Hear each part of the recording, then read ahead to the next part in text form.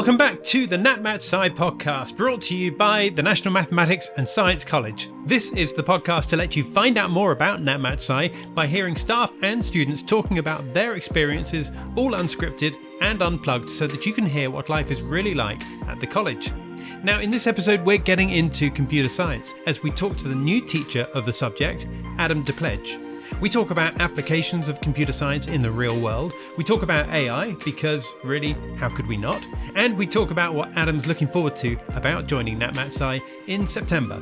That's what's coming up in this episode, so come with me now as we speak to the new teacher of computer science. It's Mr. Adam Depledge.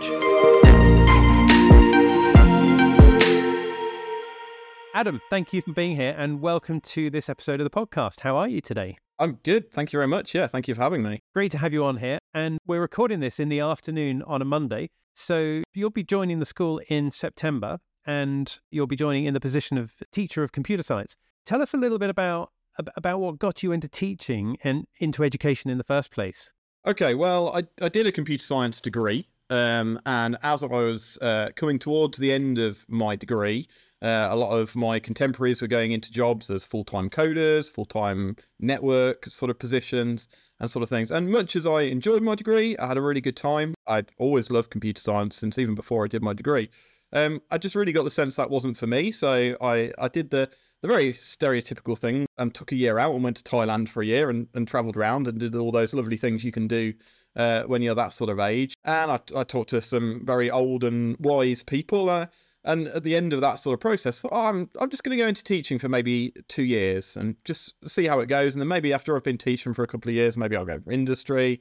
Maybe I'll do something completely different. And 18 years later, here I still am teaching and still really enjoying it and still loving it and having a real passion for it. So yeah, I feel very lucky to have stumbled upon this career. It wasn't what I thought I was going to do when I started my degree, but now I wouldn't do anything else really. So what was your first position in teaching and where was that? So I did what was called at the time, I don't think it exists anymore. I did something called a graduate training program, which was basically where they threw you in at the deep end. I was in quite a rough area of Birmingham, at a school in Small Heath in Birmingham. I was actually teaching, it was called ICT that we were teaching at the time. Things have sort of come full circle a little bit earlier on. Computer science, what was taught was what was taught.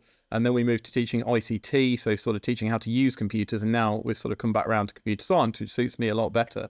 But at the time, yeah, I was I trained in Birmingham as an ICT teacher before moving work-wise. I've always lived in Coventry, but I moved and started teaching at schools in Coventry, teaching ICT there. And the difference then between computer science and ICT, apart from the obvious name, is the actual foundation the same in both? So there's a certain amount of overlap between them. Probably the analogy that we usually use is that ICT is like teaching you how to drive a car, whereas computer science is like teaching you to be a car mechanic. So ICT is all about how you use a computer. So how you make a presentation using a computer, or how you make an animation using a computer, or how you set up a website even using a computer. Whereas computer science is really about getting underneath the hood or the bonnet, depending on your lingua, and really understanding on a really deep and fundamental level how computers work and the science behind them, really. That's always has been my passion more than using computers, although obviously, like everybody, I use computers, and that's digital literacy, as we refer to it. It's a really important skill, but computer science is where I'm at. Okay, so Captain Obvious here is saying that that computers are all around us. Everywhere we go, we got computers.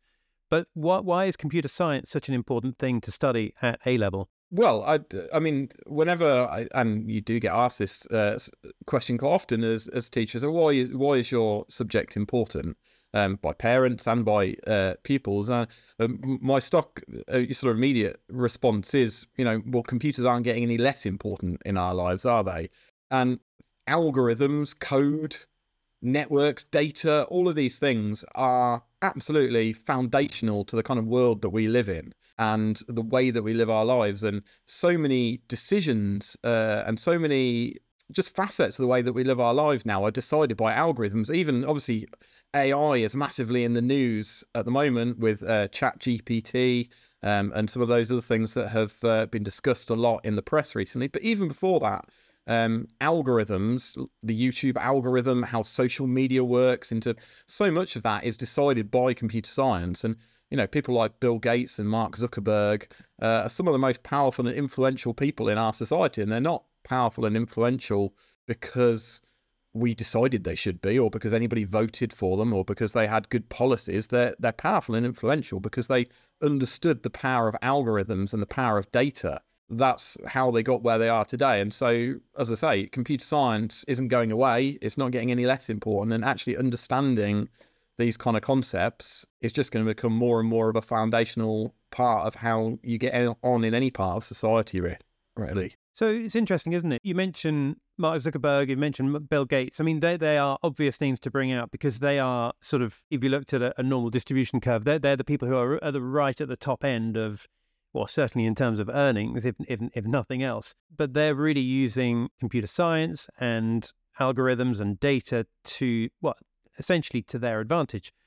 How about the everyday person on the street? What could we all be doing in order to at least keep up with everybody else? I think having an understanding of the intentionality of algorithms and the intentionality of technology compared to how it actually affects us. What I mean by that really is if you take a look at something like the YouTube algorithm, for example, the YouTube algorithm was really designed with one purpose in mind, and that was to bring more advertising dollars, pounds to YouTube.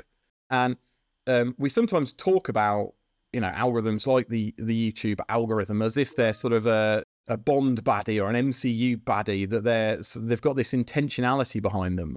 And the way that computer science is developing at the moment, a lot of the time, there's these things that we call emergent behaviors, where the actual intentionality behind a piece of code that was written, behind the way big data is being used, behind these algorithms, isn't the same as the actual outcome.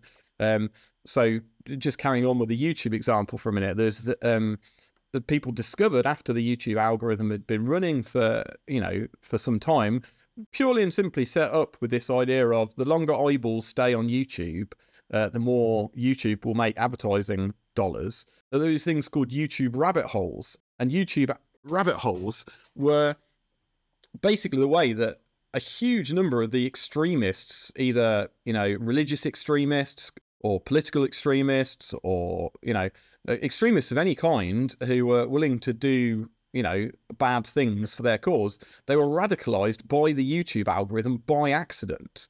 Because what they found was that people would stay on the site for longer the more extreme content that they were fed. And so they were starting off with quite benign videos that they're watching, and then they were gradually spiraling down and down into more and more extreme content, which was causing them to be radicalized. And that wasn't something that was written into the algorithm. It was an unintended consequence. And actually, if we understand the algorithm and we understand how these kind of products that are so central to our lives are being created through computer science, then we can have a much greater agency over our own lives and a much greater decision-making power about how we let things affect us, just by understanding the computer science that goes behind them. That it's not some kind of Machiavellian genius scheme, but we're still, in many ways, we're still in the wild west of the development of technology.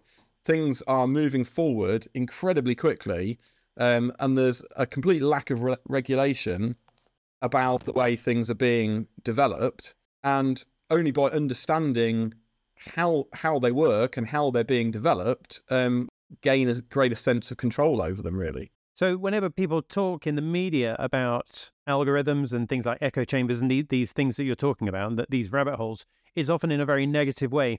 Should the everyday person be concerned about this, or actually are we being slightly naive and looking at it in a slightly overly fearful way? I think we're absolutely right to be concerned. I think people have got legitimate reasons to be concerned about the way these algorithms are being deployed. I think being fearful is not a positive response to that. The only response, really, as far as I'm concerned, and obviously I would say this because I'm an educationalist, but the only reasonable response to those kind of concerns is to educate yourself about these issues. It's only through educating yourself that you're going to make informed decisions, and that you're going to encourage the politicians, the legislators, the police, the people who work on your behalf to keep you safe. We need an educated populace, and we need educated legislators. And there was quite a lot of derision in the computer science community when Mark Zuckerberg was interviewed by the US Senate a few years ago, because the senators who were interviewing just clearly did not understand even the basic rudiments of how social media software works, and the algorithms behind it, and the code behind it, and the AI behind it, and all the rest of it. And so, again, the answer there is we can be concerned. We don't just need to be concerned, and we don't need to react fearfully, because this stuff is not going away. AI is not going away. Algorithms are not going away. Social media is not going away. We can't close Pandora's box or put the rabbit back in the hat, or whatever metaphor you choose to use in that scenario. With AI, there's this talk of, well, perhaps we should pause it for 6 months or something. But as I say, you're not going to stop that ultimately. And so what we need to do is to educate ourselves, and to push for laws and regulations, and to have governance of it that is going to be in our interests. Because once we understand that the algorithms, the AI, aren't evil, they're not out to get us, but they're also not really made with our best interests at heart necessarily. They're indifferent to our best interests.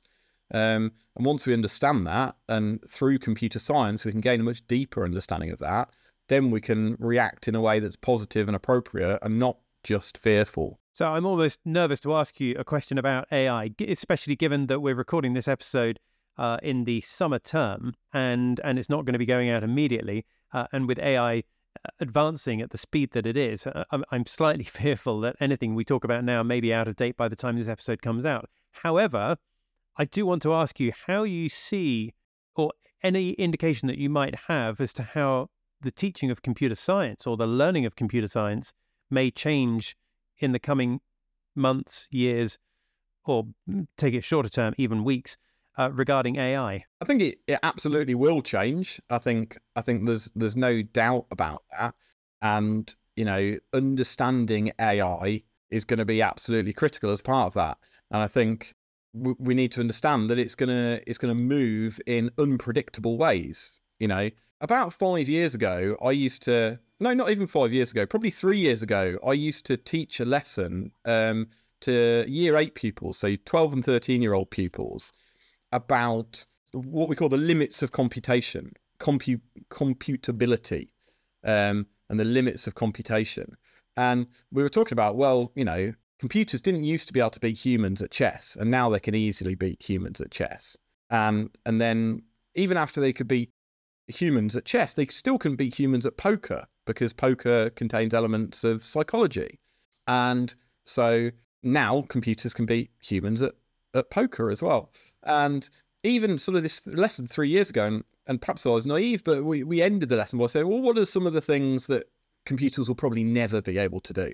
They'll never be able to make art, or tell a funny joke, or write a song. And even sort of 3-4 years ago, that was a pretty widely held belief that you'd never really have computers that could create convincing art or write an original joke.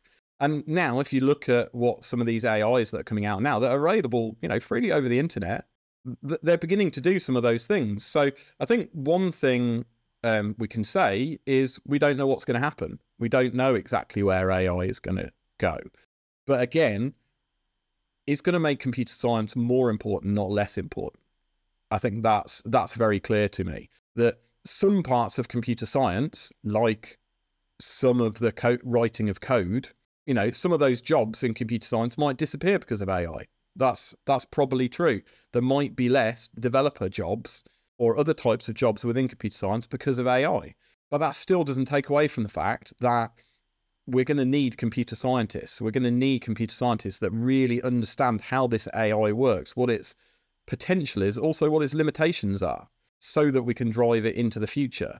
And in the same way that the calculator didn't get rid of the need for mathematicians, having an AI that can do some of the things that need to be sort of done by hand, if you like, by computer science at the moment, isn't going to obviate the need for computer scientists. The opposite is true. Interesting times that we're in, and going to get more interesting for sure.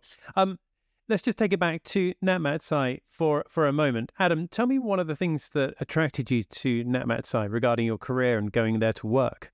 Yeah, it was an interesting process, really, because I really wasn't looking for a job, to be honest. I've been at my current school for 11 years now, and I was very happy here in many ways. It's a lovely place to work. And so I knew Martin Colliver, who's the head of computer science at NatMatSci, a little bit by reputation because he does quite a bit for the exam board. And I saw that he was talking about the job at NatMatSci on a Facebook group that we're mutually part of. And although I wasn't looking at it, I'm naturally a little bit of a nosy person, as most of us are, and on social media. And I thought Martin worked at Warwick School. I didn't realise he'd moved a few years ago. As it turned out. And so I just sort of looked out of curiosity, and that's 10 minutes from my house, and I didn't even know that place existed. And so, but the more I looked into NatMatSci, the more fascinated I was. And it just seems like a really singular place, a really unique place in many ways, and a fascinating place. And so I sort of threw together a job application, I thought, well, I'll apply. I probably won't take the job if I'm offered it, because I'm quite happy where I am. But, I'll go and have a little look. Why not? What's the worst that can happen? But the more I found out about it, and the more time of the limited time that I spent there, the more I just got this sense of just walking around the corridors. It sounds all very cheesy and cliche, but it really was true. Just walking around the corridors, I thought, this is really I'm a geek. And I make no secret of this fact. And I love my subject. I love learning. I love education. And I walked around NatMatSci and I thought, this is my kind of place. These are my kind of people. These are people that are really, really genuinely passionate about learning, about the STEM subjects, and about really pushing the boundaries of what our subjects can be. And I guess to an extent, it's different when you're teaching students who've actively chosen to do these particular subjects, as opposed to teaching younger children who do it because it's part of the national curriculum. Yeah, absolutely. And I've taught students down to the age of 11 for my whole career, and I enjoy that in many ways. But my favourite part of my job has always been teaching the older students and teaching the A-level students, just because there is that shared passion there, I think, and that real deep interest and that willingness to sort of not just look at what's on the syllabus, what's the lesson about today, but actually say, well, okay, well, why are we learning this? What's the importance of what we're learning here? And to ask those deeper questions, that's always been my favourite part of my teaching role. And so to come somewhere where that's all of my teaching role is that sort of teaching, I'm really excited to get started. It feels like a development that just suits me really well. I think I've got a lot to offer there, and I'm really excited to get going. Adam, we've talked about computer science, and we've talked about other things like AI, and we talked about why you're looking forward to starting there. Tell us a bit about what you get up to when you're not at work, though. So I've got a 5-year-old called Freya and a 3-year-old called Theo. So they take up a huge amount of my free time looking after my kids. I spent all of yesterday afternoon at a soft play centre because Freya was at a birthday party. So my kids and my wife are a huge part of my life, and huge part of what I do outside of school is look after them.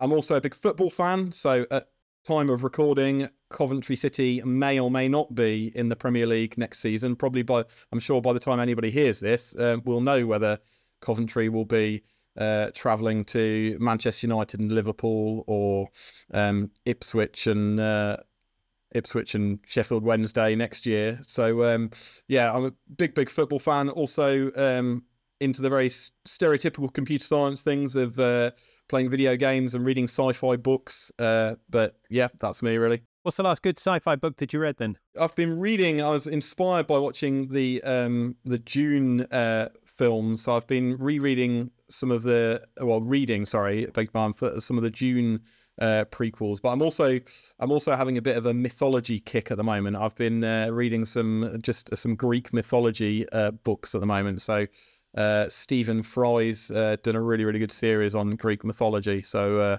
I'm quite deep into a bit of mythology at the moment in my reading. Awesome. I might go and check that one out myself. Sounds very interesting. Adam, I'm keeping an eye on time. We need to bring this to a close now, but I just wanted to say thank you for being here and talking to us today. It's been really good finding out about what you've been doing in the past, what you're doing right now, what you're looking forward to, and then a few other things besides. But thank you very much for your time, Adam. Thank you. It's been great. So that was Adam Depledge, the new teacher of computer science, talking to us about what we can expect and what he's looking forward to in the future. Thank you, Adam, for being with us today. So good to hear from you. Now, our next episode is coming out soon, but in the meantime, thank you for listening to this one. Don't forget to follow or subscribe so you can stay in touch, and we look forward to seeing you next time. Bye for now.